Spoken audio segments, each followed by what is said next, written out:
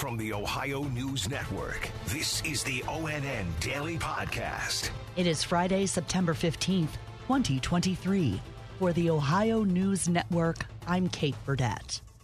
UAW members have gone on strike at auto plants in Toledo, Michigan, and Missouri. Rich Boyer is an international vice president for the United Auto Workers. Next is to get back to the table, and hopefully the company will come to the table and give us product alignment. But if that doesn't happen, we're not going to tell you what's going to be next because we want them not to know what's going to be next. The way they're putting disparity on our memberships, we're going to put disparity on them. There are also about 4,000 union workers at auto plants in Northeast Ohio. There are about 1,800 workers at a plant near Cincinnati. Several students and staff members were hospitalized this morning after a gas leak at the C-Tech school on the north side of Newark. Officials say a gas furnace in the cosmetology lab malfunctioned and pumped natural gas into the room. Neil Murphy is Newark's assistant fire chief. Whenever we get a call to this type of facility, we always ask for more resources. It's easier to send people home that you don't need than have it be the other way around. So, yeah, this is an all hands on deck type scenario. Maintenance crews worked quickly to get the gas shut off to that part of the building and to clear the rooms before students and staff could return. School bus crashes continue to mount in Ohio, with another one this morning. ONN's Amy Steigerwald said this one happened just southeast of Columbus. We're told the driver rear-ended a Groveport-Madison school bus here off of Alum Creek Drive. That driver has been transported to the hospital and is in critical condition. As far as the students, there were 6 students on board. None of them were injured, and the bus driver is also okay.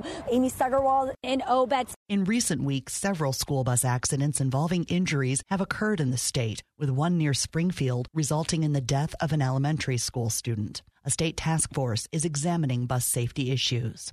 A jury has acquitted 3 men in the last trial connected to a plan to kidnap Michigan Governor Gretchen Whitmer, a plan authorities say was born in Ohio. ONN's Tracy Townsend has more. The scheme was portrayed as an example of homegrown terrorism on the eve of the 2020 presidential election. You may also remember this is the group that allegedly met in Dublin to talk about their plan in June of that year. The 3 men were the last of 14 to face charges in state or federal court. 9 others were convicted. I'm Tracy Townsend. Just as it did on Wednesday, the Ohio Redistricting Commission called off its meeting to redraw Ohio House and Senate districts this morning because Republicans can't decide on who will serve as co-chair. David Niven is a political science professor at the University of Cincinnati. Well, you hear the phrase dumpster fire, and I think in this context, that wouldn't do this situation justice. We've had literally years for the Ohio Redistricting Commission to produce a legal map. They haven't produced a single one, and they weren't even able to start the meeting. The commission is supposed to have new state maps drawn by next Friday. A high school football game in suburban Cleveland last night didn't have much of an atmosphere around it. ONN's Bree Buckley has more with Scott Stevens, communications director for Shaker Heights Schools. Shaker Heights varsity football team taking on Maple Heights Thursday evening, but with no fans or the band in the stands. We decided to hold the game, but do it without having fans in the stands. It's more manageable for our security forces and for the police department, given the nature of this threat. The district says multiple students reported the threat specifically related to the game to a trusted adult Thursday afternoon, but would not release more details about who made the threat or what exactly it was. Shaker Heights won the game 42-8 to remain undefeated for the season.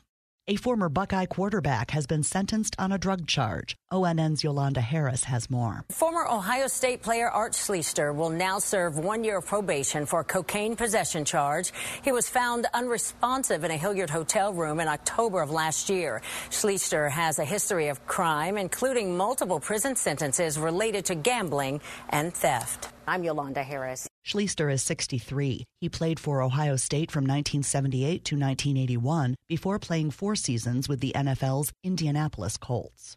Ohio's unemployment rate has increased slightly from its all-time low, but another milestone has been reached on the job front.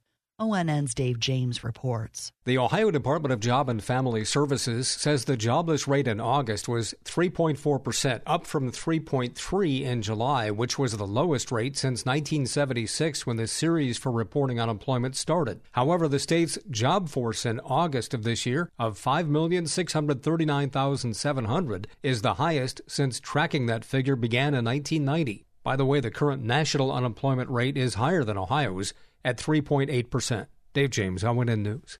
The Ohio Department of Education has a new way of rating the quality of schools around the state, and those scores have been released for the first time since before the COVID pandemic. ONN's Stephanie Haney explains. The new report cards for Ohio schools came out with a change in the rating system.